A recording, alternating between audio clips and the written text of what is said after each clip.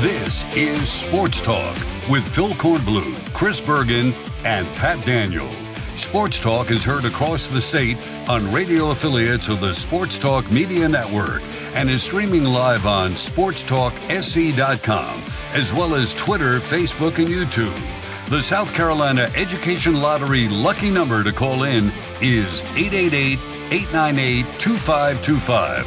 That's 888-898-2525. Now, here are Phil, Chris, and Pat with tonight's edition of Sports Talk. Good evening, everybody. Welcome to Sports Talk here on the Sports Talk Media Network across the state of South Carolina. Appreciate you joining us after your hard day's work. We are now here working hard for you as you are headed home. The traffic out there across South Carolina, an absolute mess, no question about it. But sit back, relax, listen to Sports Talk as you head home. Stay with us once you get home and dream about us when you go to bed tonight. Phil Kornblut at Littlejohn Coliseum. It's another prime time event for the Tigers, who are 16-4, 8-1 in the ACC. They take on Georgia Tech, which is 8-11 and 1-8. So you'd say on paper this should be a walkover for the Tigers tonight, but you don't take anything for granted if you're Clemson. You're having a special year. You got a chance to have a great regular season, a very good seed in the ACC tournament, and lock down a spot in the NCAA tournament and not have to sweat out Selection Sunday. But you cannot take your eye off the prize. You cannot let up and have a team that's struggling like Georgia Tech come in here and upset you. That turns a potential terrific season into trash pretty quickly. So we'll see if the Tigers have, as they say up here at Clemson, the eye on the Tiger and have the eye on the Yellow Jackets and play good, sound, fundamental basketball tonight. It's possible they'll have Chase Hunter back, and it's possible they'll have Alex Hemingway back as well. We'll see when they come out for warm-ups in about 2 hours. We're here so early, the lights aren't even on in most of the Littlejohn Coliseum. Well, they got the lights on the floor, but we're one of the first ones here tonight because it's 3 hours before tip-off, and who comes to a basketball game 3 hours in advance unless you're camping out at Sheshevskyville, whatever the case may be. No camping out necessary tonight, though I would expect a good crowd tonight because the Tigers are going well. Students are here. It's 9 o'clock. They've got their homework done, right? They should be able to come on down to Littlejohn and take in the basketball game tonight against Georgia Tech. So we are here for that and looking forward to it tonight. And we have a great lineup for you as well. You know, college baseball season, the practice season, begins on Friday across the country. And Mark Kingston, USC baseball coach, will join us at 7:05 tonight to preview the start of practice for the Gamecocks. And you know he is anxious to get at it after what happened last year, anxious to get at it and show that, yes, the program is moving in the right direction. Yes, they can be very competitive in the SEC. Yes, they can make the NCAA tournament again. And he's got a team, I think, that can do it because he's got pitching. He just has to keep the pitching healthy. If they can keep the pitching healthy, I think the rest will fall into place. Having Monty Lee on board to assist, certainly a bonus for them as well. And so they return their pitching coach. They return Scott Wingo. They have beefed up the roster in the offseason with some transfers, some junior college transfers, some transfers from four-year colleges. And, you know, the draft didn't really decimate them. So this should be a pretty good USC baseball team returning this season. We'll get his thoughts on that when he joins us at 7:05. 7:35 tonight. Looking forward to having Furman basketball coach Bob Ritchie with us. The Paladins having another very good year under Bob Ritchie, year in and year out. He turns out excellent teams at Furman. They are battling in the Southern Conference, and tomorrow night they'll be hosting Sanford, the front runner in the SoCon right now at 8-0. The Paladins right now in third at 6-2. They are a game behind Greensboro, which is 7-1. Paladins have won their last two. They are very much looking at an opportunity here to position themselves very nicely for the Southern Conference tournament, and a win over Sanford would be crucial for them. That's a 7 o'clock tip at Timmons Arena. Then they go to Greensboro. So this is a big stretch for them, a chance to play the top two teams ahead of them in the Southern Conference and get wins. They're coming off wins over Chattanooga and Wofford, and those two teams, of course, struggling a little bit. So they're going to step up in quality when they play Samford at home and then go up to Greensboro on Saturday. They just played Greensboro back on January 14th, lost an 8-point game in overtime in Greenville. So they're meeting them again very, very soon on the schedule. This is their first meeting. Tomorrow night will be their first meeting with Samford. They'll close out the regular season at Samford on February 25th. So Samford, very good football program, very good basketball program as well. Big test for Furman. We'll talk with Bob Ritchie. Today, South Carolina picked up another commitment for the 2024 class. Michael Smith, tight end from Savannah, Calvary Day School, 6'4", and is a tight end who is very athletic. He can play attached. He can play as an H-back. You can split him out as a wide receiver. Talking to his coach, Mark Stroud, this afternoon after he made the commitment announcement, he had nothing but praise for Michael Smith in that he's a very versatile guy. You can use him a lot of different ways. You don't, as he put it, have to personnel with him. You don't have to take him out of the lineup. You want to go to a full tight end attached to the line, you can do that with him. You want to split him out into the slot, you can do that with him. You want to split him way out as a receiver, you can do that with him. You want to put him in the backfield as an H-back, you can do that with him. He's a guy that doesn't have to come off the field. So in that way, he's very, very valuable. South Carolina won a very strong recruiting battle for him, beating out Arkansas at the very end. Ohio State was the other team he listed in his top three. And the transfer from Arkansas, South Carolina, of Dowell Loggins really was a bonus for South Carolina in this case. He might have been headed to Arkansas, but Loggins had a good relationship with him. Jody Wright had a good relationship with him, and they were able to get that commitment to South Carolina. So the Gamecocks continue a good start to their 2024 class. All the reason in the world to believe on Friday they will add Wendell Gregory, linebacker from Marietta, Georgia, when he announces. Seems like he's already made his decision, as he's told us. Seems like the Gamecocks are in very good shape with him. So they are getting it done very nicely on the recruiting side of things and still working on the 23 class. Today, Shane Beamer and Gamecock assistants were, maybe still are, in Rock Hill visiting home visit with a wide receiver from Northwestern High School who they are recruiting and who they had in for an official visit this past weekend. And the Gamecocks appear to be in a very good shape with him at this point as they get in for the final visit and get a chance to maybe close things down with Elijah Caldwell, 6'1", 190. He came off his official visit feeling very good about South Carolina. He was feeling very good going in. NC State is the other school in the mix for him. But this thing could be over pretty soon once this in-home visit is concluded, talking to his coach, Paige Wofford, this afternoon. And he feels like South Carolina has done a really good job recruiting him. They put themselves in excellent position. They have sold him on the idea of what they can do with him in their offense. And he likes South Carolina a lot. He likes NC State a lot. But I think the feeling is South Carolina may be close to getting this one locked down as well, maybe before next Wednesday's signing day, February 1st signing date. And then on Thursday, it's up to Washington, D.C. to have an in-home visit with Nick Harbor, the tight end, the coveted tight end.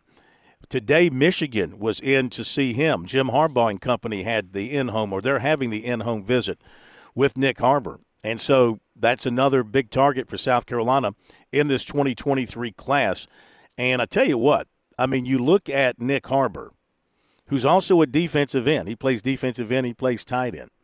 I mean, I don't know if he is as big as Jadeveon Clowney is in terms of height and in terms of his weight. I don't think he is. I don't think he matches up that way. But in terms of physical skills and speed for a player kind of that size, that's about the closest thing to Jadeveon Clowney that you could run across. I mean, of course, he's a terrific track sprinter. He's elite. He's the best in the country among high schoolers, and he has dreams of the Olympics.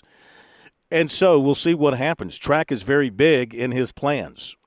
What does he think of Curtis Fry in the USC track program? Does Michigan do much in track? He's supposed to visit Oregon this coming weekend. We know how big Oregon is in track.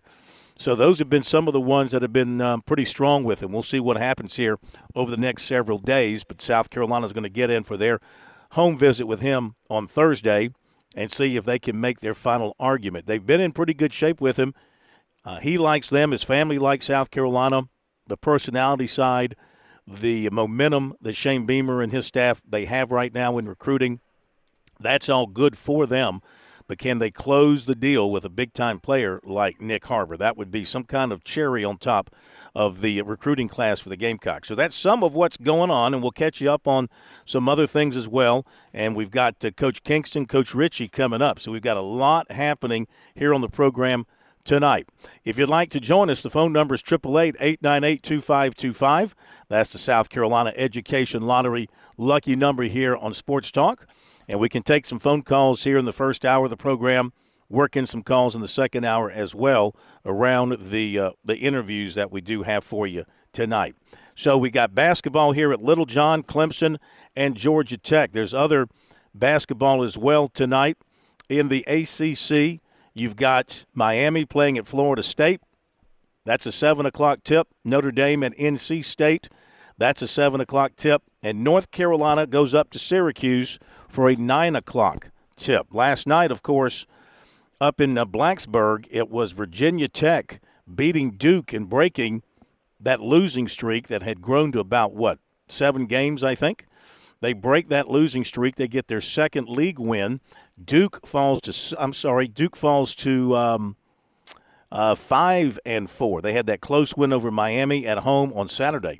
So they get the loss last night. So they fall to 5-4. It's been kind of an up-and-down season for the Dukies to this point. 14-6 overall, 5-4 in the league. Right now, Clemson at 8-1 sits atop the standings, and so the Tigers can continue to stay there ahead of Virginia if they can get the win tonight. And Virginia looks like the Cavaliers are off until when do they play again? They play Saturday at home against Boston College. Does not look like they do not play tonight. They do not have a game on Wednesday, so looks like this is their off week after getting their victory over the weekend. And so they're sitting right there behind Clemson. As for the SEC tonight, of course, South Carolina's on the road. They play tomorrow night down at Florida, looking to see if they can find some relief on the highway after having their struggles, of course, at home. The Gamecocks will be on the road all this week, and so maybe they can find some success there. Tonight in the SEC, you've got Missouri playing at Ole Miss. That's a 7 o'clock tip. LSU at Arkansas at 7, and then Kentucky goes to Vanderbilt at 9 o'clock. Tomorrow night, the Gamecocks play at Florida. That's a 7 o'clock tip. You've got Georgia at Tennessee, Texas A&M at Auburn, and Mississippi State at second-ranked Alabama. Boy, how about Alabama? What a great year they're having. A basketball team the football team can be proud of, huh? And of course, on Saturday, the Gamecocks play at Georgia. So, I mean, a couple of teams, Florida and Georgia. Florida's 4-3 in the league. Georgia is 3-3 in the league. The Gamecocks are 1-5. But after having played the likes of Auburn and Tennessee and Texas A&M and Kentucky, they're finding some teams here that maybe they can match up with and compete better with, even though it's on the road. Personnel-wise, talent-wise overall, I would say they've got a pretty good matchup here with Florida and Georgia. if they just go out and play better basketball. G.G. Jackson's got to continue to carry the offense, no question about it. If he's hitting his outside shots, that certainly is a bonus for the Gamecocks and maybe open things up some inside. Of course, they don't get much out of their big men offensively, but it does open up the lanes and allows the guards to attack the basket and drive. Maybe you get more out of Meechie Johnson. Maybe you get more out of a Hayden Brown and folks like that. So a chance for the Gamecocks to go on the road and maybe do some good. Because let's face it, they are 1-5, but again, they've played Auburn, which is 6-1 in the league. They've played Tennessee, which is 6-1 in the league. They have played Texas A&M, which is 5-1 in the league. So you do the math. They've played 3 SEC teams that are combined 17-3 in league play. You throw Kentucky in there. Of course, they beat Kentucky, and they're 4-3. And they played Vanderbilt on the road and lost in overtime, and they're 3-3 in the league. And they beat an Ole Miss team. No, I'm sorry, they lost to an Ole Miss team, which is 1-6. So, I mean, that was inexcusable to lose at home to Ole Miss, considering how poor Ole Miss is and how poorly they're going right now. So the Gamecocks can say, look at our record, but we've played a tremendously tough schedule, and they have to this point in league play. So maybe they match up better with Florida and Georgia on the road. They don't feel that pressure on the road, play a little bit looser, and maybe surprise one or both of those teams and get a couple of wins, maybe split it at the very least to start feeling a little bit better about themselves. All right, we'll hit the break here on Sports Talk. If you want to join us, jump on board. Phone number 888-898-2525. That's the South Carolina Education Lottery lucky number to Sports Talk. And since 2002, more than $160 million in lottery proceeds have been used to fund SC Hope scholarships for the state's college-bound students. Learn more about the lottery's impact at sceducationlottery.com/educationwins. And playing for fun is a win for education. We'll be back in a moment. Sports Talk from Littlejohn and Columbia. Touchstone Energy Cooperative members save more on electricity, and members save more on insurance, groceries, healthcare, restaurants, travel, concerts, and sporting events through Co-op Connections. Touchstone Energy is an alliance of the member-owned electric cooperatives, and as a member, the power is yours. Experience the power of Co-op membership with Touchstone Energy and find out how much you can save on electricity and a whole lot more at touchstoneenergy.com. Think big. Life-changing. I'm talking education. Inventive. Next-level education. Wake up. For 20 years, education has received billions in funding. Where, you ask? Right here, across our state, in your own backyard. Who has done this? Well, if you've ever played the lottery, that would be you. Thank you. The South Carolina Education Lottery. When you play, we all win.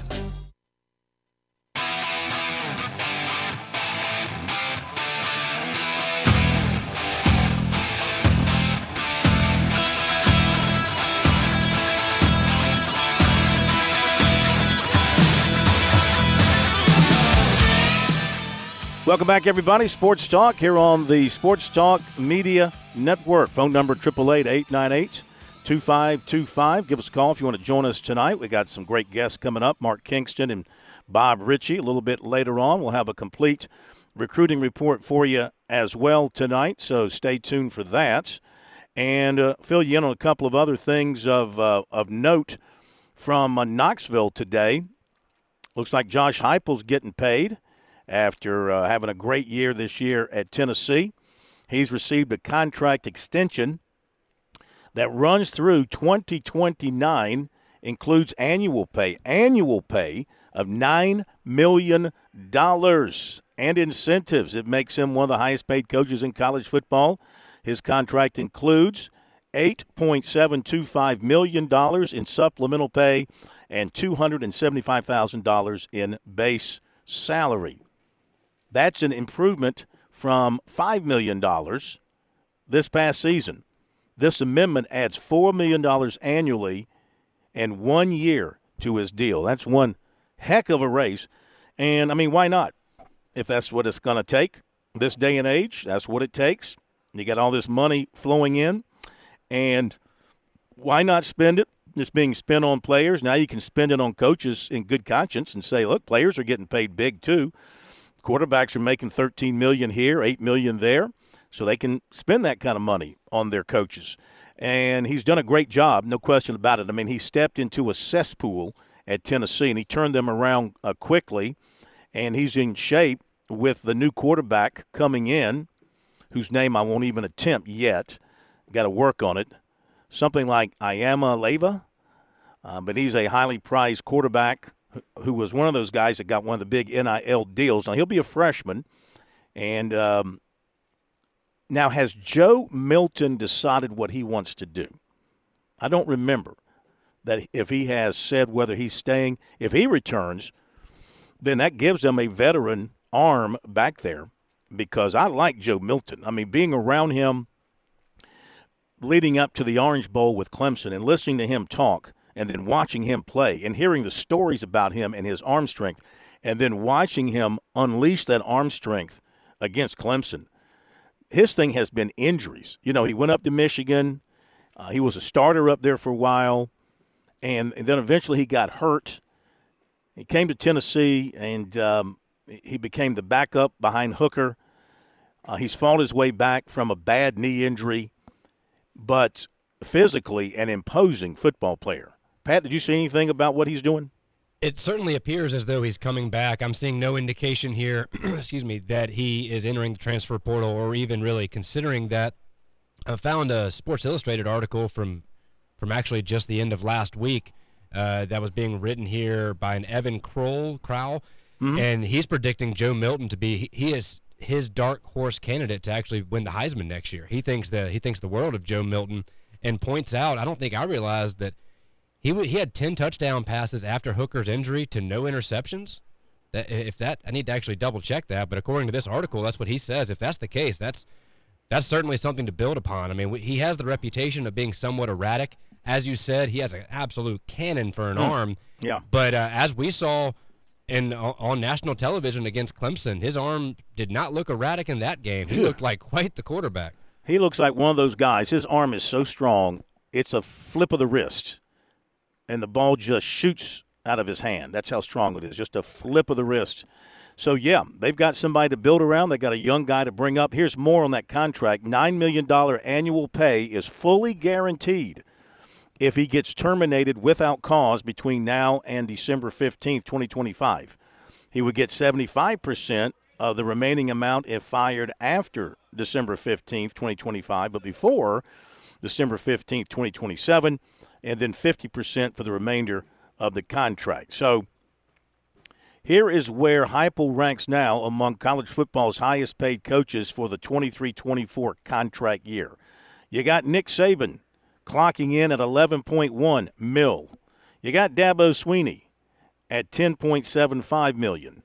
You got Kirby Smart at $10.5 million. Have they announced anything new for Kirby yet? I don't think they have. I was just about to ask you that. You have to think something's around the corner regarding him. Yeah, he'll probably jump Swinney, I would think. Brian Kelly at $9.975. Ryan Day at $9.75. Mel Tucker, for some reason, is getting $9.5 million at Michigan State. Maybe they see a bright future. Jimbo Fisher is getting $9.15 million. Some of these guys are stealing money, wouldn't you say? Mark Stoops is getting $9 million. Kiffin's getting $9 million, and Heupel's getting $9 million. So Beamer is up to $6 million. So he's got a little ways to go to catch those at the very top of the list. But I would think that South Carolina and Beamer should feel pretty good about where they are on the pay scale with him. He's right about where he should be right now. Have another winning season, have another big season, and you'll get another pay increase. None of this is written in ink. It's all written in pencil with a big eraser. The agents hold the pencil with the big eraser, and they just erase those numbers and write in new numbers when their guy goes out and does something well. So that's a big story there out of Tennessee, but they obviously are very much in love with Heupel, and Heupel very much likes being right there in Knoxville. So that's a win-win situation for the two of them. Odds to win the Baseball National Championship from BetOnline. LSU's 11-2. Tennessee is 13-2. Stanford 9-1. Ole Miss is 10-1. Clemson is 100-1. There were no odds on the Gamecocks or Coastal Carolina to win the national championship in baseball. Okay, we'll hit the break here at the bottom of the hour. We'll be right back.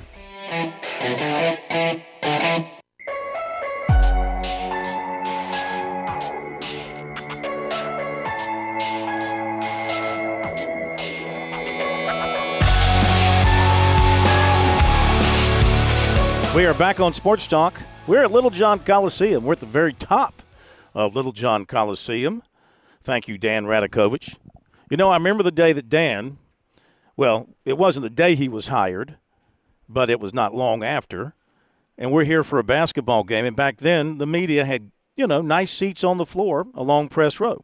A great tradition in college sports. You sit along press row. You get a chance to be up close and hear the coaches and see the players sweat and hear the players talk to one another. You get a great feel for what a basketball game is like, and you can really cover it and report. And you feel the crowd. You hear the noise behind you. Every place was like that. Every place had their seating on press row along the floor. And I'm talking to Dan because we knew each other from his days at South Carolina, of course, and he comes over. We're watching a basketball game, and he goes, you guys always sit here on the floor? And I said, yeah, it's press row. It's where the press sits. He goes, huh? He goes, yeah. He goes, these would be some great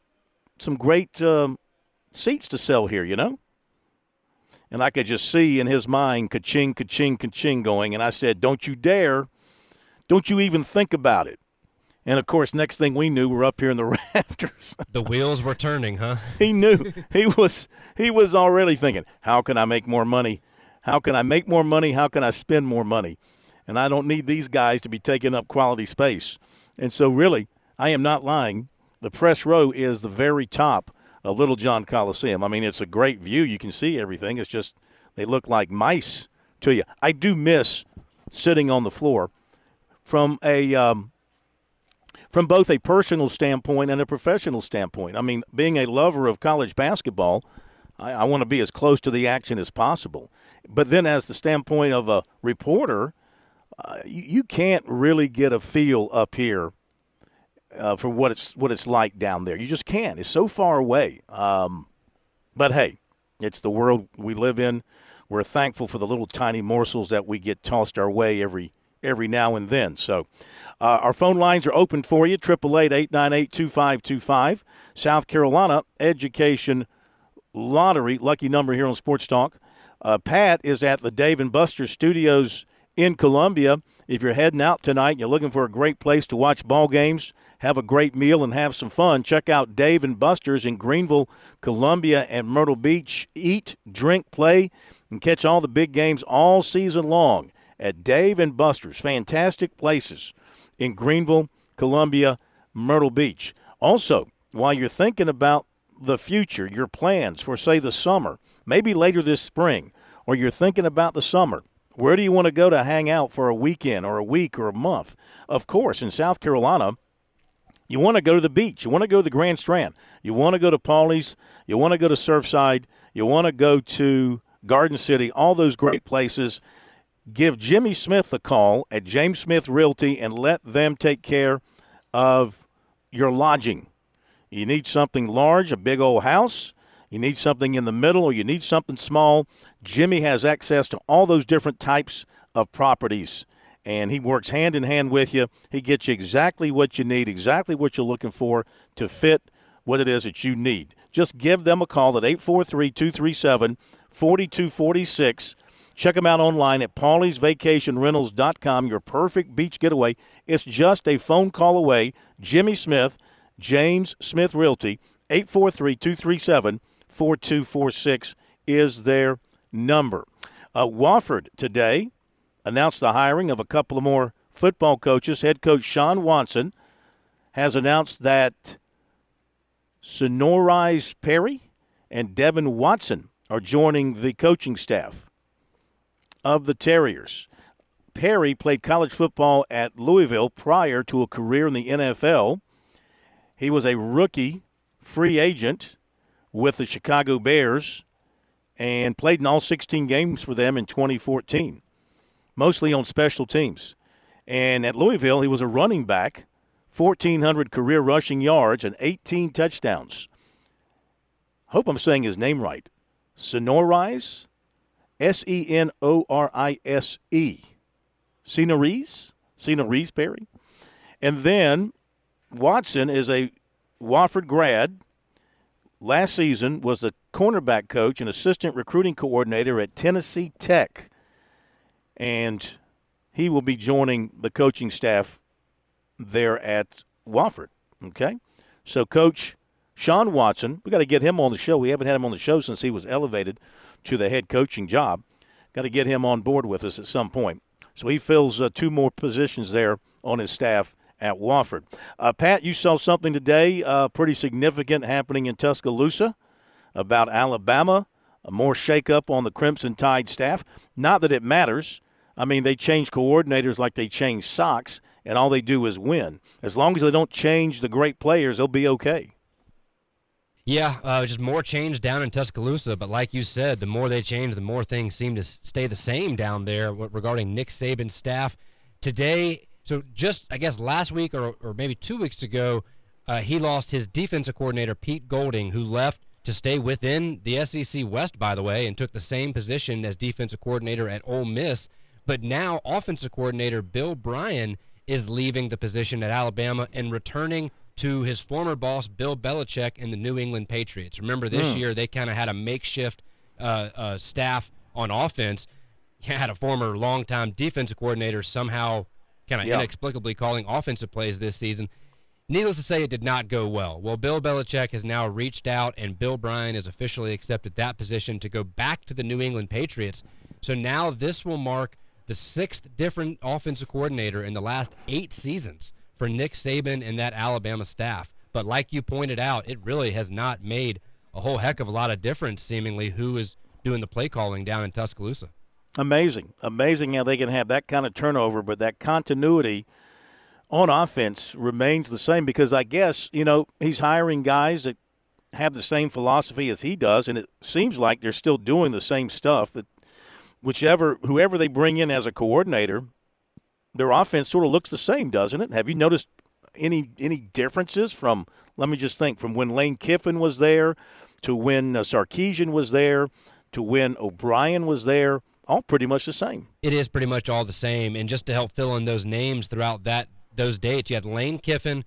And also just think about the caliber of these coaches and where they are now. Lane Kiffin, of course, he then was at Florida Atlantic. Now he's at Ole Miss and seemingly has the Rebels going in the right direction. Then Brian Daboll, and all he's done since then is go to Buffalo and do great things and now turn around the New York Giants in a year and has turned Daniel Jones into what looks like a franchise quarterback. And a year ago, Giants fans were ready to throw him in the trash heap. So he certainly has turned out well. Mike Locksley, who is now the head coach at Maryland and has them moving in the right direction. Steve Sarkisian, who, of course, seems to be doing good things at Texas. Maybe hasn't quite lived up to the hype yet in his first couple of seasons, but at least seems to have them trending in the right direction. And then, of course, Bill O'Brien. And to your point, for the last 6, 7, maybe 8 years, Alabama has run consistently the same kind of offense. But if you go back a little bit further to that, back when they had the Major Applewhites, the Jim McElwains, then the Doug Nussmeyers there, Nick Saban was very publicly against the spread offense. He was more of a ground and pound, kind of run the ball first, second, and third down, run the ball 50 times a game. He didn't like the spread offense. He did more of a pocket passing type, didn't like a quarterback that would move around that much. He relied more on his defense and his rushing attack, but then ultimately realized if I want to continue winning, I need to evolve or get left behind. And Nick Saban kind of reinvented that entire offense at Alabama somewhere around, I would say, the Doug Nussmeier, and then going into Lane Kiffin was when it really kind of changed into that spread offense that we see there today. Yeah, and it's one thing that hasn't changed. Well, two things that haven't changed. Their defense remains elite, right? And their kicking game, their place kicking game remains a question mark. I mean, for such a great program, you give them South Carolina special teams. You take South Carolina special teams, put them on Alabama, my goodness, which brings up a point that I want to make now that we're shifting gears back to South Carolina. I want to talk a moment about that. I mean, the job that Pete Lembo did at South Carolina this year with the special teams was one of the great coaching jobs in the sport in 2022. I mean, you got your great offensive coordinators, you got your great defensive coordinators. I get that. But Lembo, he took a segment of a team that is so often overlooked, even in the stands. I mean, how often do people, like, when a punt's coming up or a field goal's coming up, whatever, they head towards the concessions or something, you're not paying any attention to it. He made it must-see football because you never knew what the Gamecocks were going to do, whether it was a punt, whether it was a field goal attempt, whether it was a kickoff return. That element for South Carolina was something very few teams had in 2022 to that degree. And the question is, now that other teams are going to be so much aware about it, can they do it again in 2023? How much harder does it get now that you've got that reputation to fake field goals, to fake punts, to do all kind of crazy stuff on special teams? And, I mean, just think about the asset the special teams were, especially to the offense, the way they set them up with good field position, the way they scored points for them. Can they do that again in 2023? And, Phil, not only that, because you're right, Pete Lembo, what he was able to do with the Gamecocks this year was truly unbelievable. And Shane Beamer spoke highly of him from the moment that he first hired Lembo. And I don't want to say that a lot of us were scratching our heads, but I think a lot of us at least, or I can only speak for myself. I know that it's, at the time, I don't want to say I was baffled, but I was a bit confused as to why he was that excited about a special teams hire, because shame on me, like so many others, as you just mentioned, kind of overlook special teams. We don't really think about that as being an integral part of a winning team, but he showed this year, I mean, you could count 3, 4, maybe 5 games that they may not have won without Pete Lembo and the production from his special teams. And also, take it a step further, other teams had to account for South Carolina's special teams. Look at the mistakes we saw from other teams because they were trying to counteract and maybe get a little too cute, trying to protect against Pete Lembo and that Gamecock special teams. And the example, you may be getting to where I'm going here, no bigger than against the Clemson Tigers. And that upset win, we saw, remember, whatever you want to call that cluster of a special teams decision on that kickoff early on in the game, when you had, 4 or 5 Tigers kind of gathered around in a circle at the 20-yard line in some weird little configuration. And that, of course, went horribly for Clemson and resulted in a Gamecock touchdown. And that kind of started shifting the momentum of that game.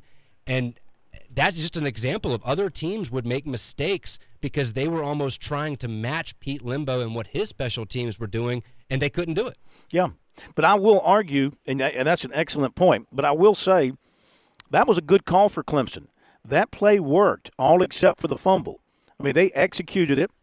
They got the ball to Maffa, and he had running room. He just didn't protect the football. So you can't blame the play call there. You can't blame the execution of getting the ball to a surprise returner. He just didn't protect the football at the end of the play. That's fair. You're right. That is fair. The only thing I would push back at is how often do you think they practiced that? Do you think that was something that was implemented the week of that game? Was that something they'd been doing going back to summer or fall camp? I don't know, but I would be willing to bet that Pete Lembo and a lot of the plays that we saw from his special teams, that was day one stuff. That was things that they were practicing day in and day out all season long, and that would be my only slight pushback. But you're right. The play call worked. It just was not executed properly. You're right.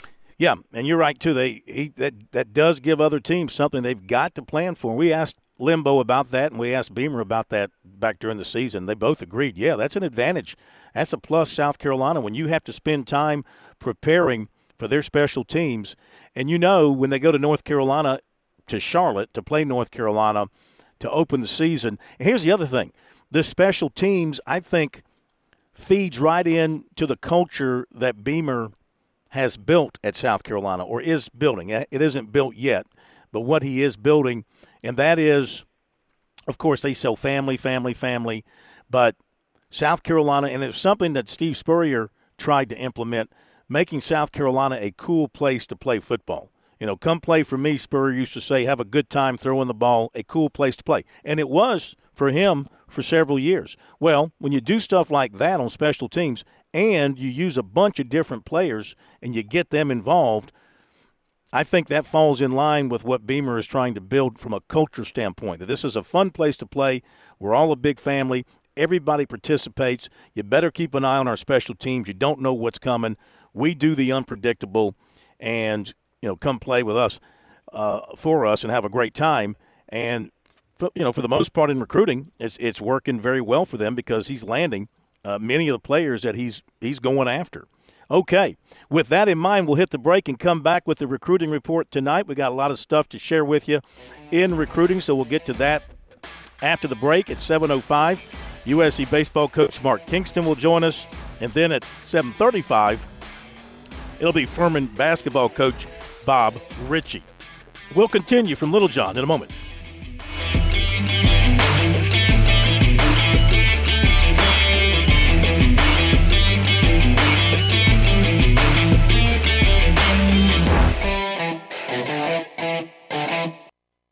Hi, I'm Jim Corbett. I've been an attorney for more than 30 years. There's one thing I've learned about injury cases. It's you need the personal touch. You need the lawyer to get to know you and describe your damages. You don't want a case manager talking to an insurance company and then talking to you and then talking to maybe to a lawyer with limited experience at the last minute to try to settle a case. I talk to you, I find out what your case is about. Jim at JimCorbettAttorney.com. Jim at JimCorbettAttorney.com for your injury cases.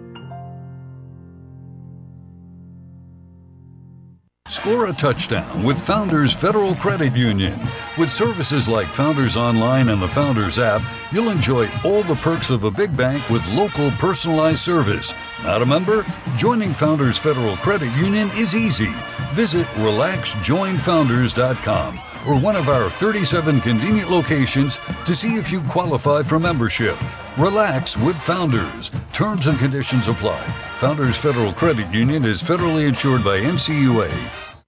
When your day calls for some winning, why not watch your favorite football team at Dave & Buster's? We've got massive HD TVs and hundreds of the hottest new games. Sip from our chef-crafted cocktail menu with exclusive drinks such as the Strawberry Watermelon Margarita or Dangerous Waters. Cheer on the team with Cantina Nachos or wings featuring one of our 12 wing flavors. When your day calls for some winning, it's time for Dave & Buster's, where you can watch the games and play the games. Locations in Greenville, Columbia, and Myrtle Beach.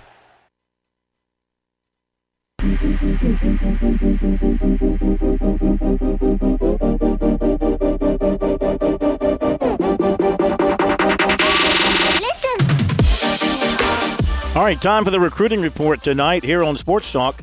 It is brought to you by our good friends over at Seawells. Great day to get out and enjoy the Seawells Daily Luncheon Buffet. Today was a great day. Monday was a great day. Tomorrow will be a great day. Do we have an idea what the menu looks like the rest of the week, Pat? We sure do, Phil. Tomorrow will be carved roasted turkey with cornbread dressing, along with southern fried chicken and fried fish nuggets. Thursday, they're mixing it up a little bit, throwing a bit of a curveball. Instead of roast beef Friday, it'll be a roast beef Thursday this week. Yeah, it's a carved roasted sirloin of beef, along with southern fried chicken, and one of my new favorites is fried pork chops. They are outstanding. And then to cap off the week, southern fried chicken, spaghetti, and fried flounder. Been there for that. Okay, I'm happy Thursday because I have a lunch date at Seawells on Thursday, so that's perfect. Very excited about that. Is it with Andy? Beg your pardon? Is it with Andy? No. This is somebody else who's paying off a bet that I won, okay? He's going to be in town. He said, we're going to Seawells. I said, great, we'll go Thursday. But that's even better news. That makes my week. I get a roast beef Thursday or roast beef Friday on Thursday. I'll take that every day. And, Phil, don't forget while you're there, they also have all kinds of local fixins as side items. They have the salad bar and then dessert, especially the banana pudding is outstanding. It is. And all the tea you can drink. They've just put the picture on the table, and they say have at it. And, of course, if you need catering help, let Seawells do all the work for you. You got something coming up, just make that one phone call to Seawells, 803-771-7385, online at SeawellsCateringSC.com. So the Gamecocks picked up another commitment for their 2024 class today, tied in Michael Smith, 6'4", 225, Savannah. Chose the Gamecocks over Ohio State and Arkansas. Some other offers included Alabama, Florida, Texas, Penn State, Ole Miss, Auburn, Oklahoma, Michigan State, Kentucky. I'd call him a Tier 1 prospect. The Gamecocks were the first program to offer Smith. and he visited 3 times, including the Georgia game and once in mid-December. He also visited Ohio State for a game in September. But he said it came down to South Carolina and Arkansas. When he announced today, he said simply, "I'm going home to South Carolina." Now, his coach at Calvary Day, Mark Stroud, he told us after the announcement that he's just a great guy. He has a big heart, comes from a great family. And what impressed him the most, he said, was during the whole process, he just was humble. He just had this humility. He never let what was going on get to his head. He has a great future, the coach said. Last season, Smith caught 24 passes, 601 yards, 12 touchdowns. Sophomore, he caught 48 for 684 and 9 touchdowns. And his coach said, quote, "He's a guy who can play in line, tight end, attached, and next play he can be out there by himself at wide receiver. He's just that skilled." He also said that he's very physical, that he's fast, he's very, very athletic. He's got great ball skills, the coach said. You don't have to get him off the field depending on your personnel grouping. He can play in all different group settings, so that's another plus for him. The coach said that USC tight ends coach Jody Wright developed a strong personal relationship with Smith early on, and that carried the Gamecocks through to the finish line. And he said he thought the Gamecocks were very authentic, very real out of the gate, and he can sense that. The player, Smith, he can sense that pretty well, and he said he thinks they got his attention because of that. It was a very smooth process. So Smith is the Gamecocks' 3rd commitment for the 24 class, with a possible 4th looming on Friday. Linebacker Wendell Gregory, Marietta, Georgia. Wide receiver B.J. Gibson, 6 feet, $170, Rochelle, Georgia, visited USC over the weekend for Junior Day. He was a commitment for Tennessee baseball. Last night, he announced his decommitment, and once again, he's considering all of his options for both sports, and the Gamecocks are definitely one of his strong options right now, largely due to the bond he's developed with receivers coach Justin Stepp. He said he likes Stepp. They've built a relationship over the last few months, a personal relationship, and around football as well. He likes his personality. And he also has Auburn, LSU, Maryland, Georgia, Texas A&M, Arkansas, Georgia Tech, LSU, Iowa State, Syracuse, Kentucky on his offer sheet. He's not to the point yet where he's ready to identify leaders, but USC's in a good place. He likes South Carolina. He thinks the academics are good. He likes the sports department as well. He likes the athletic department. Thinks they're on the way up as a top program in the country, and so he will continue to consider them. He has decided to play 2 sports in college. He went to Founders Park while he was in Columbia. He did not meet with Mark Kingston, but he did meet with assistant coach Scott Wingo. And he said he's looking forward to playing both sports in college, and everybody, for the most part, is giving him that opportunity. He went to Georgia Tech for a Junior Day January 14th. This coming Saturday, he'll go to either Florida State or Kentucky. Last season, he caught 72 passes for 1,387 yards, 16 touchdowns. As a center fielder last baseball season, he hit .370 with a homer, 5 doubles, 25 RBIs, and he stole 14 bases. Catching up on a couple of things from yesterday, place kicker Peyton Argent of Hoover, Alabama, will come to USC as a preferred walk-on. This past season, he was 11 of 12 on field goals with a long of 43. Cornerback Charles Lester plans to be at the Clemson Junior Day Saturday. He's had a top 5 of Alabama, Georgia, Florida, Ohio State, and Florida State. Clemson target running back David Eziomum will be in for the Junior Day Saturday. Also, Clemson target cornerback Emilio Agard, who was at Penn State Saturday, will be at Clemson on Saturday coming. USC's in the top 14 with safety Cameron Michael, Statesboro, Georgia. The others are Georgia Tech, Kentucky, Georgia Southern, Florida State, Duke, Ole Miss, Colorado, East Carolina, Florida, Tennessee, Georgia, Vanderbilt, Cincinnati. Safety Jarvis Boatwright of Clearwater, Florida, named the top 5 of USC, Florida State, UCF, Tennessee, and Florida. USC target linebacker Wendell Gregory was offered by Southern Cal. USC offered 2026 defensive back Nasir McCoy of Buford, Georgia. USC offered 2026 quarterback Julian Lewis, Carrollton, Georgia. And I think that takes care of that for now here on Sports Talk.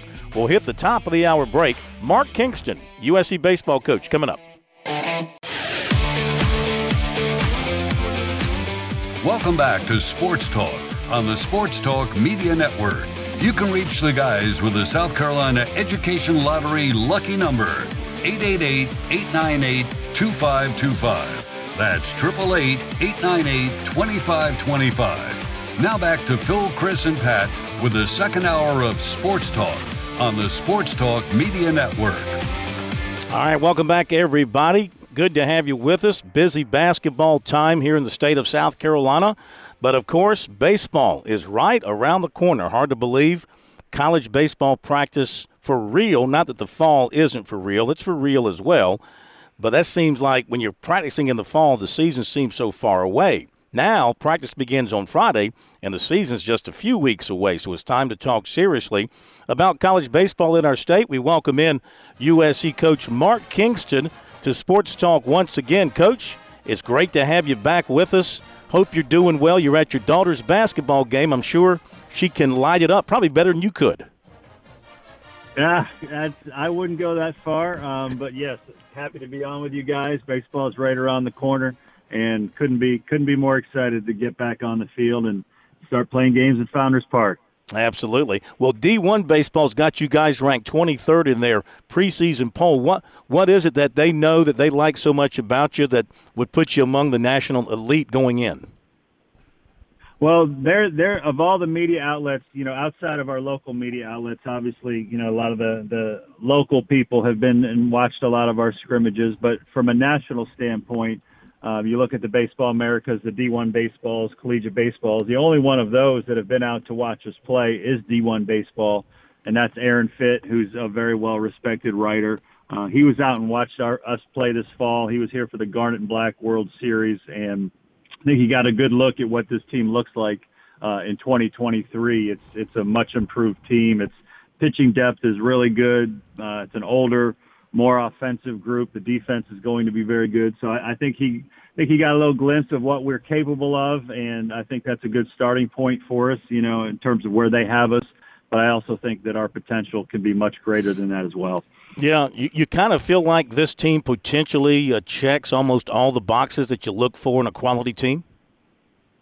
I think so, Phil. I think so. It always starts with pitching. As you know, all great teams start with great pitching, and our pitching can match up with just about anybody in the country. From the guys that we have back that are improved, the multitude of guys coming back from injuries, the guys we've added in recruiting, our pitching can go toe-to-toe with anybody on Friday, Saturday, Sunday. I think our bullpen's going to match up with anybody.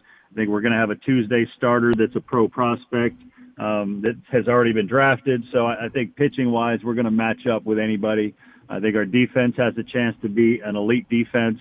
And then I think offensively, we're just going to be older and more experienced and have a stronger group of people. We're going to have a good left-right balance. So, as we start the season, there's a lot of things I like that I watch every day. Mark Kingston, USC baseball coach with us. So you pretty much just write in Sanders, Hicks, and Hall for your weekend rotation right now. Is that how it looks? Well, not necessarily. I think, I would say there's 6 guys right now that you're looking at that are in high consideration for being starters. Hall and Sanders are obviously 2 of them. Jack Mahoney is a name you need to become very familiar with. He was a guy that missed all of last year with the Tommy John surgery, but he's back and healthy and ready to go. 2 years ago, as a true freshman, he was a weekday starter for us, a Tuesday starter. He was 3-0 with a 1.6 ERA and a great strikeout to walk ratio. And he's even better now. His fastball today during our pitcher batter matchups was up to 96. He'll be up to 97. Ooh. So he's in consideration for a weekend job. You mentioned Hicks, who was drafted last year by the Orioles, even though he only threw 6 innings before he missed the entire season. He's back and better than ever. He's in consideration. Then you have Matthew Becker, who we all know is one of the elite lefties of the country. Pitched great against Texas last year, beat Texas, went toe-to-toe in his Tennessee start. So he's shown great glimpses. And then we've got a young freshman named Eli Jerzenbeck, has a great pedigree. His dad pitched in the big leagues, and he may have as good a stuff as anybody on our team. So you're looking at those 6 guys. Obviously, only 3 of them can be weekend starters. One of them goes to the midweek spot, and then 2 of them, will be a big part of what our bullpen will be. So assuming we stay healthy, and again, after last year, you can't assume that, but assuming we stay healthy, it's a staff that's going to have a great number of pro prospects and a lot of guys I think will pitch in the big leagues. And you mentioned the bullpen. That's right. The guys that don't make the rotation will be a part of a strong bullpen. What does the back end of the bullpen look like? Well, you take of the 2 of the guys that don't make the rotation for now. 4 of those guys will be in the rotation. 2 will go to the back of the bullpen. But you also return Cade Austin, who had a really nice year for us last year. We got a transfer in from Cal Berkeley last year named Proctor, who's last year had 48 strikeouts and 30 innings as their closer. So we've got a lot of options, and a lot more guys past that. The Eli Jones, the Thomases, the guys that were starters for us last year probably will be, have probably a little bit smaller roles this year, but, you hope that allows to them to really, really thrive. All right, let's look at it offensively, and you look at Wimmer, I guess, as your leader, maybe one of your team leaders, a guy that can play a lot of different places. What's your plans for him? Well, as of right now, he would be the shortstop. He's really taken that position and run with it. He's a guy that was drafted last year after the season, turned down a 6-figure bonus with the Phillies to come back. And he asked for the opportunity to play shortstop and just be looked at there. Obviously, Braswell played there all of last year, and we also have a young kid that's a tremendous prospect out of Georgia named Will Tippett. But right now, Wimmer has really grabbed that position and looks to be an elite defender there to go along with how he's developing offensively. He's been a 300 hitter for us with good power and good speed. And his defense is about as good as I've seen so far. And I've been fortunate enough to coach, I think it's up to 4 shortstops that have now played in the big leagues in my career. And he's playing as well defensively as any of them ever have. So that's been a really nice development for us. So he's going to be a key guy for us, no question. And where does Braswell go? Braswell can play third. Braswell can play second, and he can also, he's still a guy that can play shortstop. But there's a lot of competition right now, Phil. I can tell you, guys that might have been no doubt starters last year are guys that are fighting for playing time now just because of the increased talent level and the increased depth on our team right now. So it's made for a really good competitive environment every day in practice. Wow, that's to have that luxury. I mean, because Braswell was making people go ooh and ah at times last year, and to have that luxury to move him around, I mean, that's just such a bonus for you. Yeah, I mean, they're both very good shortstops. Right now, Wimmer has the edge on range. Wimmer's range is it's elite. That's the only word I can use. He's a 6'4" runner in the 60, which is, top end of the scale, major league speed, especially for a shortstop, and the range he provides is it's major league quality. And so, for that, Michael's a really good shortstop, but the range Wimmer has is game-changing. Yeah. Visiting with Mark Kingston, a few more minutes. He wants to get back in to see his daughter lighted up inside the gym. We understand that, but we appreciate the time. Let me ask you quickly we talked about shortstop. What about the rest of the middle defense? Catcher, center field, what are you looking at those spots? Well, again, we still have 3 weeks to look at these guys before the season starts, but I think we'll be able to match up some things. I think right now you're looking at LeCroy and Messina are probably our top 2 catchers. They've both made great improvements from last year, both offensively and defensively. Physically, they've got themselves in much better and stronger shape. They're both really a lot more polished behind the plate than they were last year. And offensively, they both look like they can really help us. Jonathan French came over from Clemson and right now is providing depth to those and challenging those 2 guys for playing time. And then a local product named Buchan from AC Flora is probably our 4th catcher right now. Second base, probably the leader right now is Will McGillis, transfer portal guy from Southern Miss. Hit 16 homers for them last year. And then out.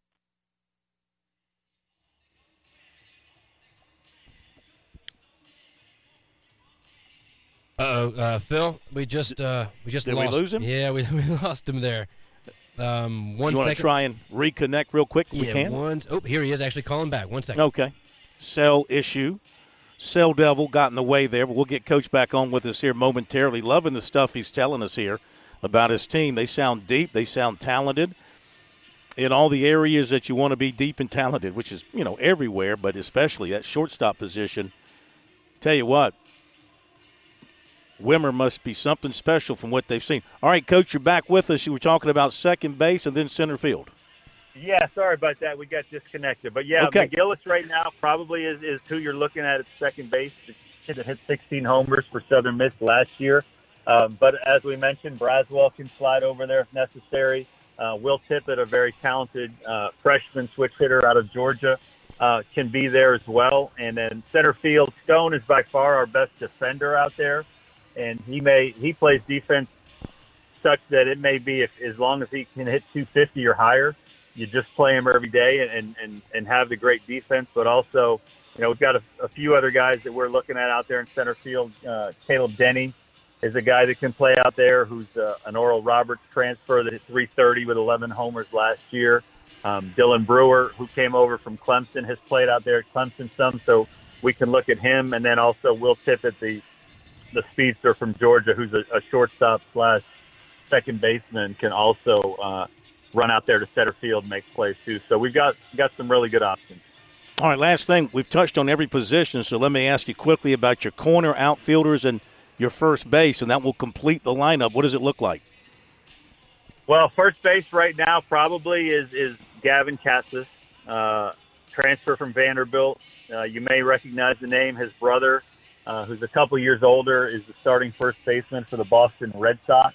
And Gavin looks very, very similar to him. He's a big, strong, left-handed hitter. Has been our best hitter since the day he got on campus in the fall. He was Vanderbilt's starter at first base last year until he hurt his knee, missed the rest of the season, and decided to go into the portal and joined us. And then the corner outfielders, Carson Horning has made some tremendous improvements. He's a much bigger, stronger player this year, and it's showing up. He's shown up as a big-time power hitter this year. Dylan Brewer is a guy that will get some looks in right field, and I mentioned Caleb Denny, the transfer from Oral Roberts, who, as I said, is a 330 hitter with double-digit homers last year. So a lot of good options. A lot of those guys are left-handed hitters, so we'll have a better balance of left-right than we had last year. All right, last thing, we'll let you go. How do you feel about your staff? You got your pitching coach back. You got Wingo back. You've added Monty Lee. I believe Stuart Lake is back doing some things with you. How do you feel about the group that you're working with? I love it. It's a great group. It's everything you can ask for. Monty's been a great addition, him and I. Obviously, we've been butting heads for the last 5 years, but now that we're here together, it's been a great marriage for us. We have great baseball conversations in the office every day. He's done a really nice job with our hitters, and I think it's been a little bit of a breath of fresh air for him because he's just really diving into the recruiting and the offensive, the hitter standpoint, and letting me deal with all the head coach stuff. And so it's been a great. Parker's great. Wingo. We love having Wingo, and I just think this coaching staff's about as good as you can ask for. We appreciate it very much, sir. Thanks for joining us. Go enjoy the basketball game. Look forward to being at your press conference on Thursday and then talking to you throughout the season. We're looking forward to baseball, Coach. Thanks for joining us. All right, you got it. Appreciate it, guys. Thank you. Mark Kingston, USC baseball coach. And why shouldn't they be good, Pat? I mean, it's USC baseball. Historically, it's one of the best programs in the country. Bad year last year. They will admit it. There's no other way to put it. Struggled poorly last year in many ways. Injuries had a lot to do with it.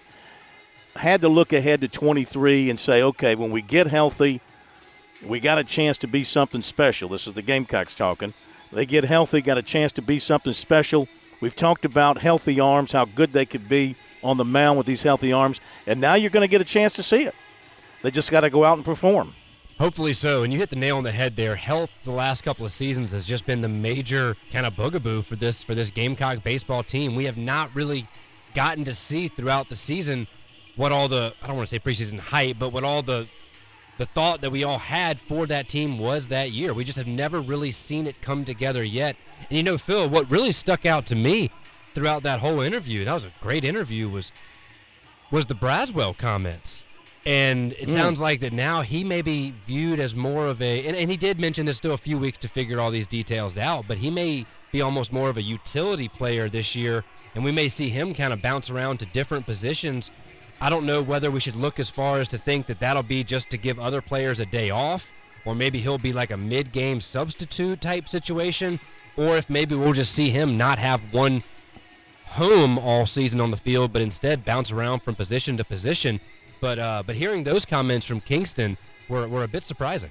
Yeah. Well, I mean, Braswell has unbelievable talent. I mean, I remember when they played Clemson last year in the first game, and Monty Lee said, that guy, the guy short, he said that he's special. He's just a special player. But, you know, he was a freshman last year, and I think at times the game got a little bit fast for him. So this will give him a chance maybe to learn behind a veteran, show his skills somewhere else, his speed, his athleticism. Got to keep a guy like that happy. I mean, I would get him into the ball game. I would keep him involved. You don't go from being the everyday shortstop at a place like South Carolina and everything that comes with that, and then you lose your job to a veteran.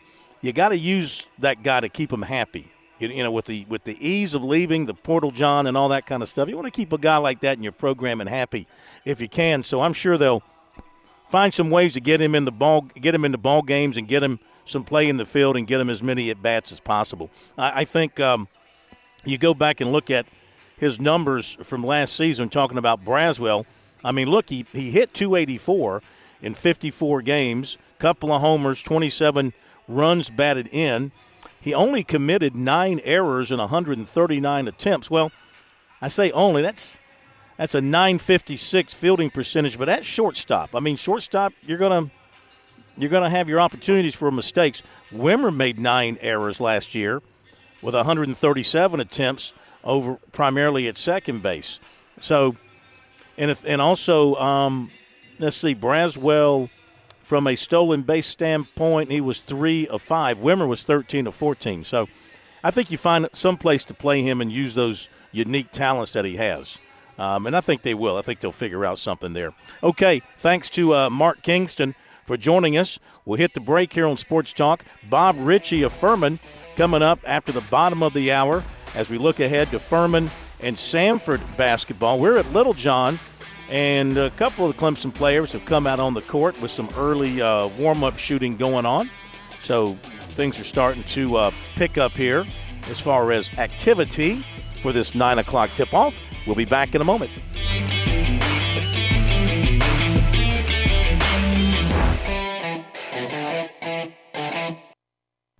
When your day calls for some winning, why not watch your favorite football team at Dave & Buster's? We've got massive HD TVs and hundreds of the hottest new games. Sip from our chef-crafted cocktail menu with exclusive drinks such as the Strawberry Watermelon Margarita or Dangerous Waters. Cheer on the team with Cantina Nachos or wings featuring one of our 12 wing flavors. When your day calls for some winning, it's time for Dave & Buster's, where you can watch the games and play the games. Locations in Greenville, Columbia, and Myrtle Beach.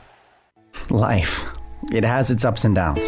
Sometimes it's little things like hitting every red light or dropping your cell phone. Maybe it's the bills, rent, or pressure at work. But when it comes to the South Carolina Education Lottery, you should never feel like playing will solve everything. The lottery is a game. It's played for fun. So set a dollar amount. Expect not to win and make sure responsibilities, family, friends, and work come first. Visit playresponsiblysc.com. Touchstone Energy Cooperative members save more on electricity, and members save more on insurance, groceries, healthcare, restaurants, travel, concerts, and sporting events through Co-op Connections. Touchstone Energy is an alliance of the member-owned electric cooperatives, and as a member, the power is yours. Experience the power of Co-op membership with Touchstone Energy and find out how much you can save on electricity and a whole lot more at touchstoneenergy.com.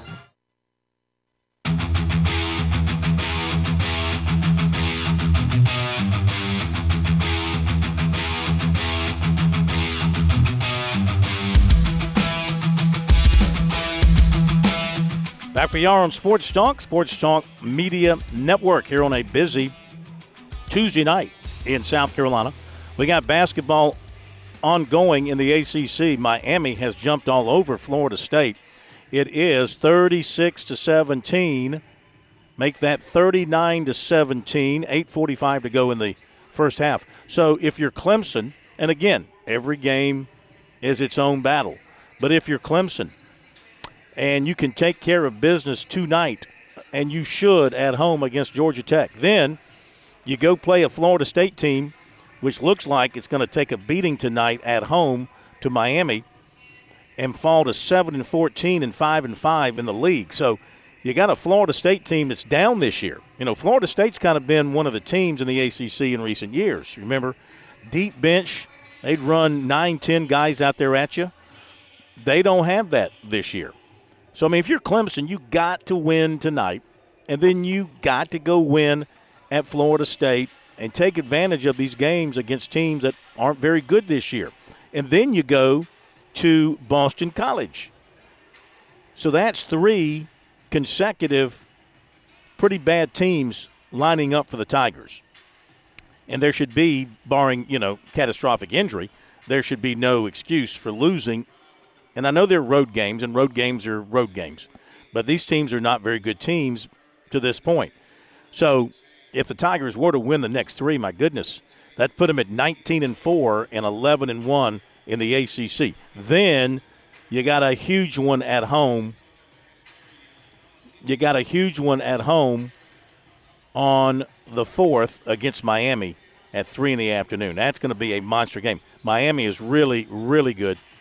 They played Duke to the wire in Durham. I think it was an overtime game on Saturday. Really good game.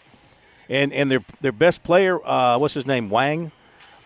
He's been sick. He was sick. He'd been sick prior to the Duke game. The game before really wasn't himself.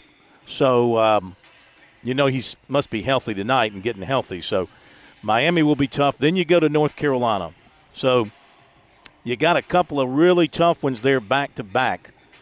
So you need to – the point is you got to take advantage of the kind of soft part of your schedule right here because you got a couple of tough ones coming up that could go either way, whether it's at home or on the road.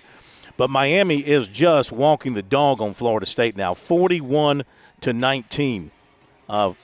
Miami is up. Pack has got 14 for Miami at this point. Poplar's got 10. So they're just killing Florida State tonight.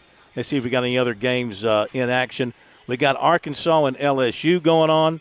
It's 15-11. Arkansas, LSU, kind of a major disappointment, I'd say, so far in the league in the SEC, 1-6 with their new coach. They got off to a good start overall, but they have struggled in league play. And Arkansas, tough at home, up 15-11 over LSU at this point. And we've got Ole Miss and Missouri. Missouri is leading at Ole Miss 36-24. 8:59 to play in the first half there. Missouri up 36-24. Notre Dame is trailing at NC State. It's 25-19. Wolfpack, 8:28 to go in the first half. Of course, it's a swan song there for the coach at Notre Dame, and they're having a tough year to this point, coming in at 9-11, 1-8 in conference play. And, it's a shame.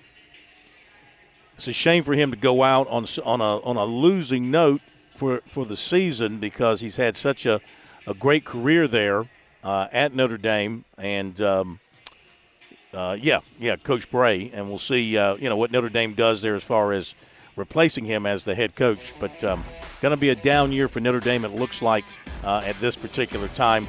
But they will attract some big-time names for that job, no question about it, as Mike Brey will be stepping down after this season, announcing that a couple of weeks ago. We'll hit the break here on Sports Talk. Bob Ritchie, whose name comes up a lot for openings, he'll join us next. The Furman coach coming up.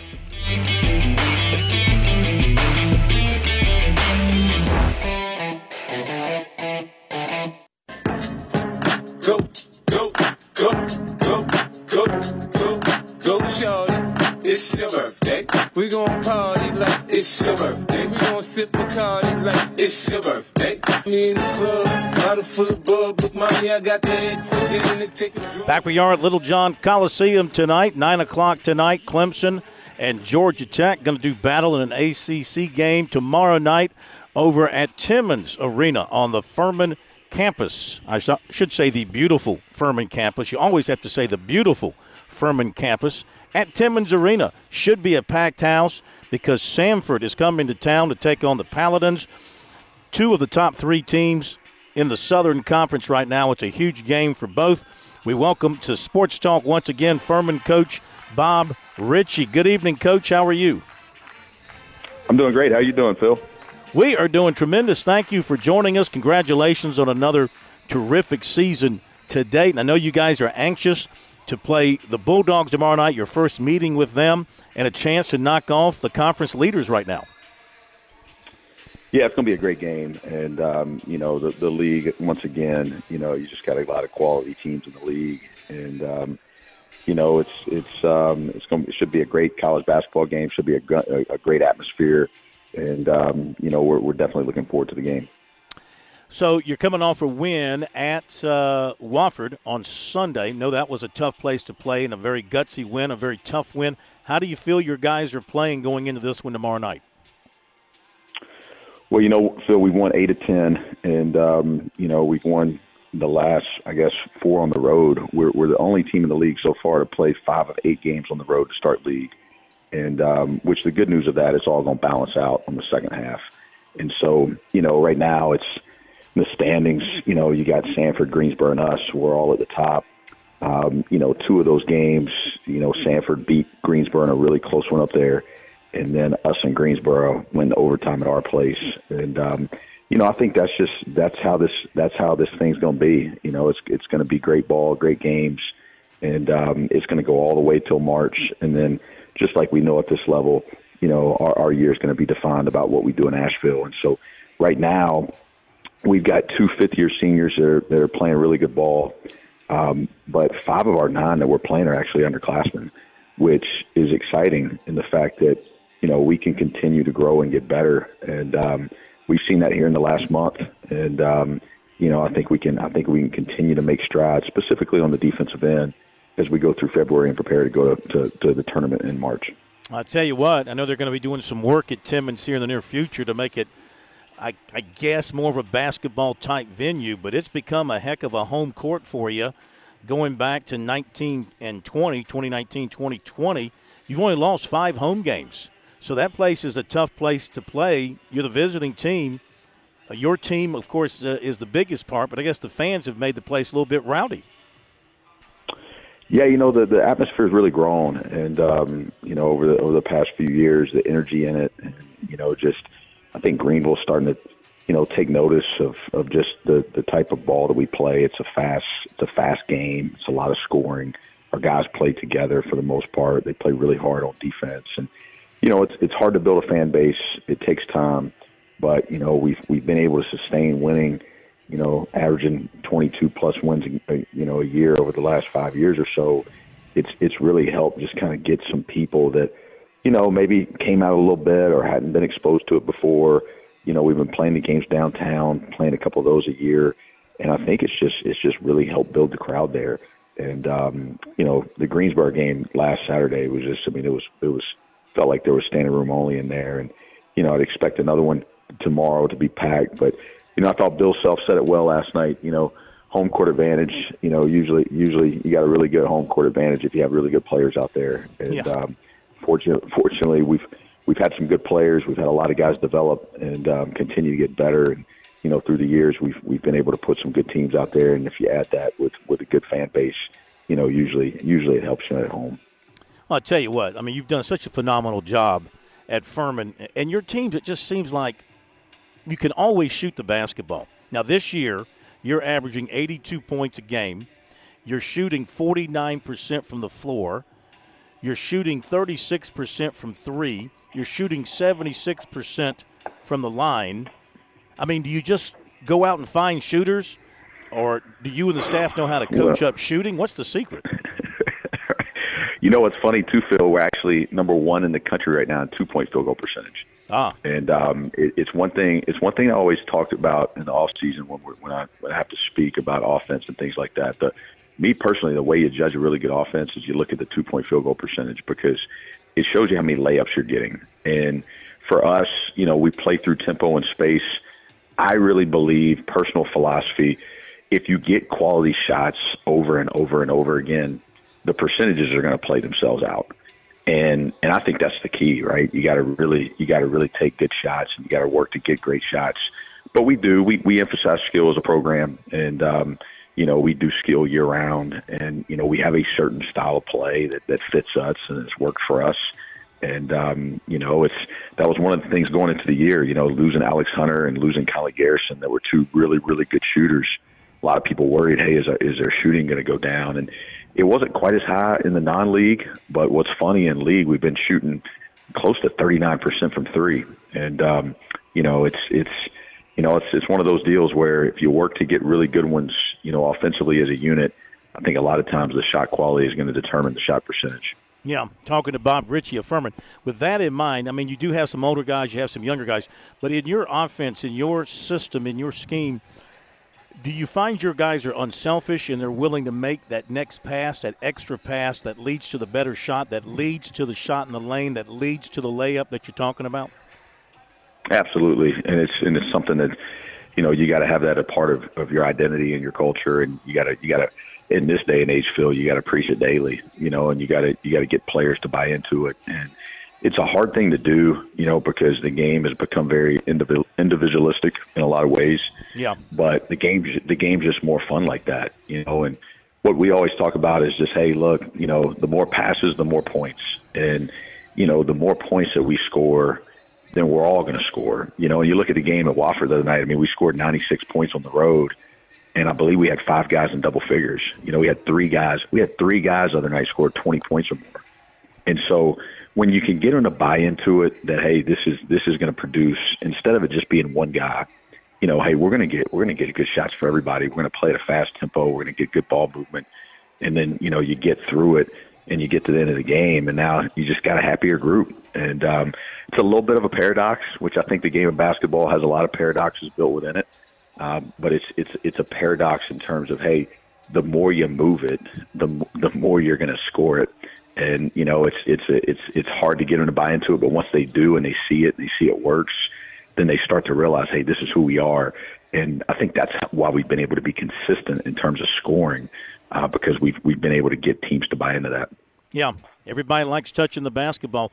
Now, it seems to me like Mike Bothwell has been there 10 years. I know it's only 5, but it seems like we've been talking about him forever. 19, almost 20 points per game, and he plays a complete game for you. In the annals of Furman greats, and I know you only go back, so many years. You don't go back 50 years, but, I mean, where do you think he falls there all time among the greats at Furman?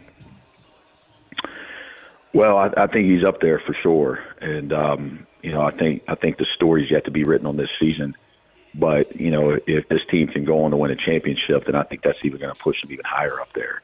And he's a great teammate. He's a great person.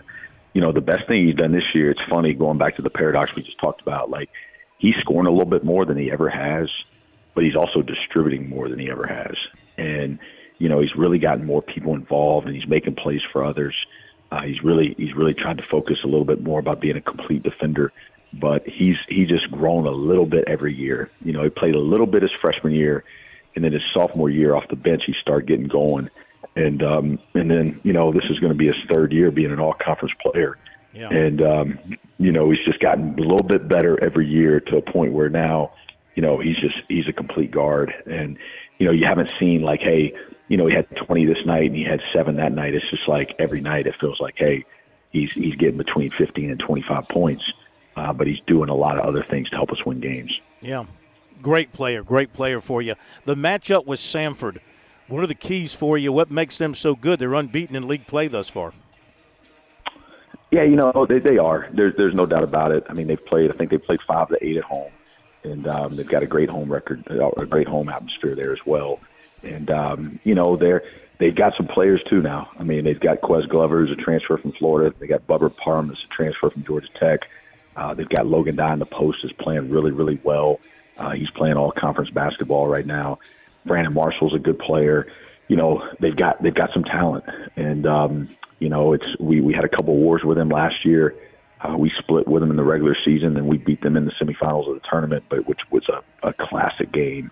And, they play hard. They play with a lot of energy. They really try to get in press. They really try to create a lot of chaos defensively and, bring a little bit of stress to the game. They're going to switch up defenses in the half court and things like that. So, we're going to have to be composed, and, we're going to have to make sure we take care of the ball. And, that's usually the key. In the non-conference, they had a little bit of a skid where they lost, some games in a row there. And then they've gotten into league play and they've ripped off 8 in a row. So, we got to be prepared. We got to be ready to go, but it should be a heck of a game. Oh, it's going to be a fantastic game. All right, I got 2 other questions to ask you before we let you go. In 1970, South Carolina lost in the finals of the ACC basketball tournament and couldn't go to the NCAA, and Bobby Crimmins left and went up to the mountains not to be heard from for who knows how long. So when you lost that heartbreaker to Chattanooga in the tournament last year, I mean, because it's a one-bid league, you're right there ready to go to the NCAA tournament. Where'd you go? I mean, how did you get over that moment? Well, I think what you learn, Phil, if just to be honest with you, if that's all that there is to life, that's a very hard moment. And, I think you got to fight for perspective in this profession now more than ever. I think you have to have, for me, my faith is critical. And, you just got to trust at the end of the day, that everything happens for a reason. There's always an opportunity for growth in some of the hardest situations that we go through in life. And was it a difficult situation? Absolutely. But is it going to be a deal that destroys us? Is it going to be a deal that defines us as a program? I'm really been committed to making sure it's something that stretches me as a coach, makes me a better leader, but also gives our program a greater resiliency and a greater determination, and just understanding that it's just part of the ascension. And back 7-8 years ago, this program was 342 in the RPI, and a lot of people have forgotten that pretty quickly. And it's been, I think we've played in the championship game 3 years this century in the 2000s. And the 2 games before that, Furman was the 10th seed in both of those games. It was a little bit of a Cinderella type deal. One, I was an assistant in 14, and the other one was in the early 2000s. But when you look at it in totality, as you're building program and you're pushing this to where we want it to go, it's the first time this century that Furman's supposed to have been in that game that we were actually in the game. And we got to a point in the game that we gave ourselves an opportunity to win it, and it just didn't work out. And but when you go through it, it's funny. You feel like you're one in a million in the moment, and then all these coaches start calling you and they start texting you, and from all kind of greats, from Coach Sweeney reaching out to me and just saying, hey, look, we lost to Alabama and they onside kicked us, and that's what led us the next year to win it, and stay the course. You know what I mean? And I probably got 10 calls that were similar to that. And that's what we've tried to do, just everything about what's next, everything about pushing forward, and really using it to say, hey, this is going to be motivation. And, look, we haven't stopped. And, this team has come out again. We're in the middle of another great season. And, we're excited about what's ahead, and we're excited about going back to the tournament here in a little bit over a month. All right, last thing, and I know there's a big difference between men's college basketball and women's college basketball, but the other day, South Carolina women, number 1 in the country, played Arkansas. I don't know if you're aware of this. They had 74 rebounds in the game. Have you ever seen a college box score anywhere where a team had 74 rebounds? No, I've never seen that. Were you aware that they had 74 rebounds in that game? I saw they won by like 50, 90-something to 40-something, I believe. I did not know there were 74 rebounds. So, yes. But I'll tell you this: if you're getting 74 rebounds, you're going to win by a lot because that other team's missing a lot of shots. And that leads for a fun day. Well, 30-something, like 32 of them, I think, were offensive. So, I mean, they killed them in the paint. I just found, you're a basketball guy, and you're the first basketball coach I've had a chance to talk to since that game. And I just thought 74, that's absurd for a team to have 74 rebounds in a game. So, even in the NBA. I would, if you would have told me, if you see 50 rebounds, that's a lot in a game. You know what I mean? And so then to think of, man, what about 60? You get in the 70s. That's a lot of rebounds. That's a lot of rebounds. Well, maybe tomorrow night you'll get 70 rebounds, like 40 of them offensively, and you'll outscore them by 60 in the paint or something like that. So we wish you the best of luck. We thank you so much for joining us. I know we'll talk again, and good luck tomorrow night. Should be a heck of a game over at your place. Sounds good. Appreciate you having me on, Phil, and talk to you soon. Yes, sir. Thank you, Bob. Bob Ritchie, coach at Furman. We appreciate him being on with us. That was a gut shot when they got beat by Chattanooga at the buzzer championship game. They're thinking they're going to the tournament. All they got to do is survive this. And it was a Hail Mary half-court deal, as you might recall. It's probably the play, maybe. I'd hate to say the whole thing was based on that, but it certainly helped Lamont Paris get the South Carolina job by having taken his team to the NCAA tournament. You know how people are influenced by coaches who make the NCAA tournament. That's how close they were last year, Furman was. They got a great chance to get there this year, but they got to win the Southern Conference tournament. Doing great in the regular season, having a great record, having a great league record, it's really meaningless. You got to win the SoCon tournament. It's unfortunate for them. It's a one-bid league. And if you don't win the tournament, you're staying home or you're going to one of those you're going to the NIT or something else. So Bob Ritchie's a great basketball coach. There's no question about it. From his days early on, I think at Francis Marion, Charleston Southern, Furman. I'm just going off the top of my head here. I could be off on a little bit there, but he's just been a great basketball coach wherever he's been. So good luck to him and good luck to the Paladins tomorrow night. Okay, we have got to roll and hit the break, and we'll do that when we come back. We'll come back and wrap things up from here at Littlejohn, update some basketball scores, and finish things up with some final notes on this Tuesday night. And we'll be back after this timeout here on Sports Talk.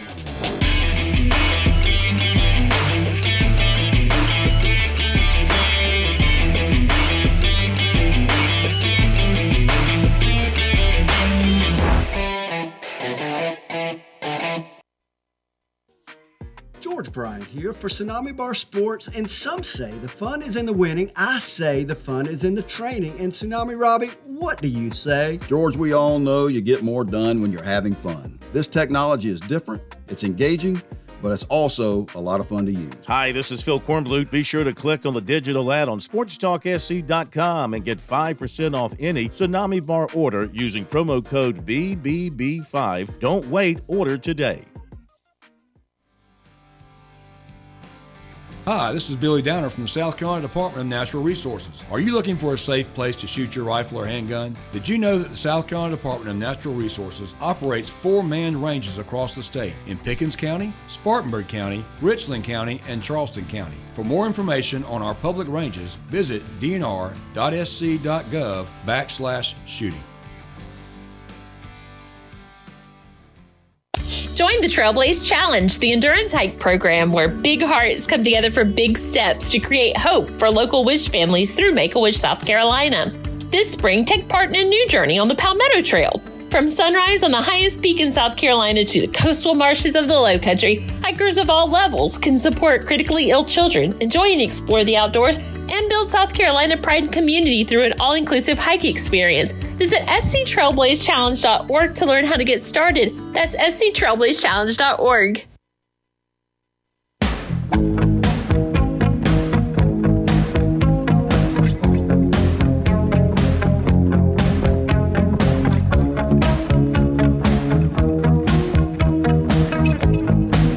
Sure do want to thank our guests tonight, Mark Kingston and Bob Ritchie. If you missed anything tonight, tuned in late, left early, which you should never do, tune in late, which is unforgivable, but we're glad you tuned in.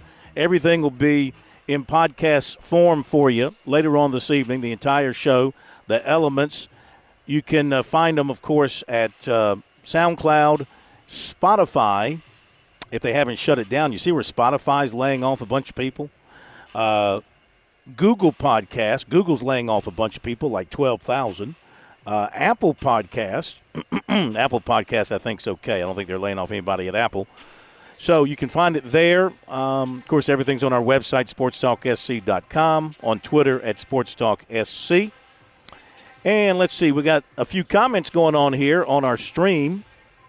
Charger Ron tells us he listened to Ray Tanner speak in Charleston tonight. He did not add anything to the Jeff Coach story, he said. So he was disappointed. I guess he was disappointed about that. He said nothing earth-shattering. He declined to add anything to the Jeff Coach story. Thank you, Charger Ron, for that.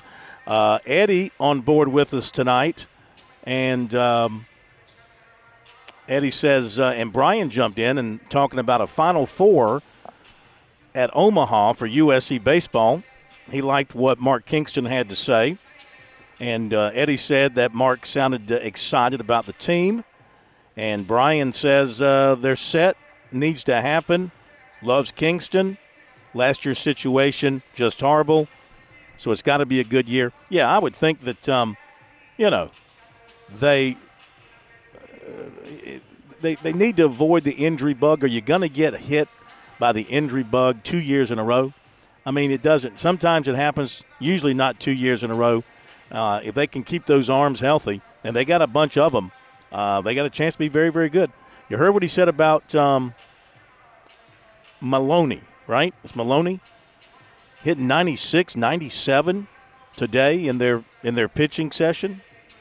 And so that cat could bring it. You know, he was a good pitcher for them before he got hurt a couple of years ago. It took him a couple of years to get over the Tommy John and get healthy again. So I like the looks of this team. Now, tomorrow night, we'll hear from Eric Backish at Clemson. He'll be joining us to talk about the Tiger team that he has taken over and molding in his image with some help from on the outside from Jack Leggett, but his new coaching staff. So Coach Eric Backish be with us tomorrow night at 6:30 on Sports Talk. So make plans for that. Update to basketball here in the final minutes. We wrap things up from Little John. Oh, Miami just taking it to Florida State tonight, 54-28 at the break. Hurricanes got this one well in hand. Same thing, Arkansas and LSU at halftime, 38-14. Hogs over the Tigers there. So two games that are both blowouts. You've got Missouri up on Ole Miss, 47-41. They're at halftime, high-scoring game there. But Missouri getting some things right tonight at Ole Miss. Notre Dame in a tight one, leading at the half at NC State, 42-39. Illinois is leading Ohio State late in the first half, 32-24. Still to come tonight, of course, here, Georgia Tech, Clemson. You got North Carolina up at Syracuse. And you have got tonight Kentucky playing at Vanderbilt. And that'll do it for the college basketball tonight. All right. Pat, any final little pieces of information? I'm seeing here where the Packers are considering trading Rodgers. It says here.